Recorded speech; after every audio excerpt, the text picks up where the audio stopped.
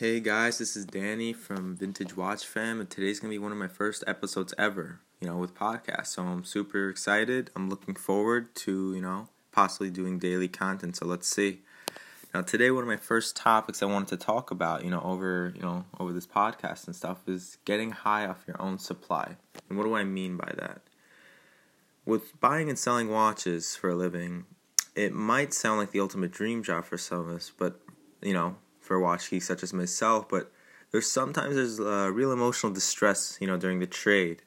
What am I talking about? Emotional distress.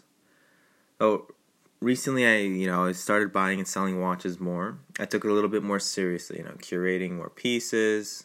I trying to, get the most value out of the pieces, the most affordable pieces for everybody. Started Instagramming more, writing more, starting podcasts for you guys.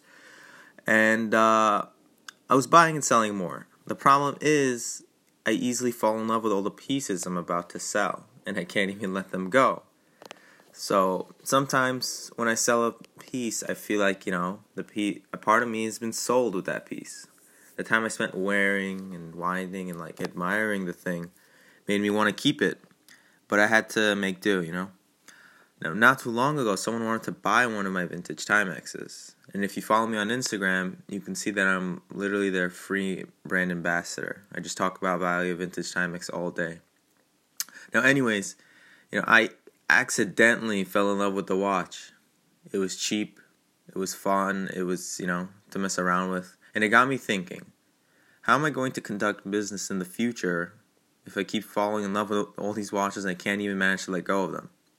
Now, some people are flippers and some are hoarders. The difference between the two is that some attach emotion and personal connection to their pieces. You can be cold or warm with your personal pieces, but I don't know where I'm currently at the scale. I'm still trying to figure that out. With getting emotionally attached to my inventory, it's super dangerous because I know I can't have everything, even though it can theoretically be done.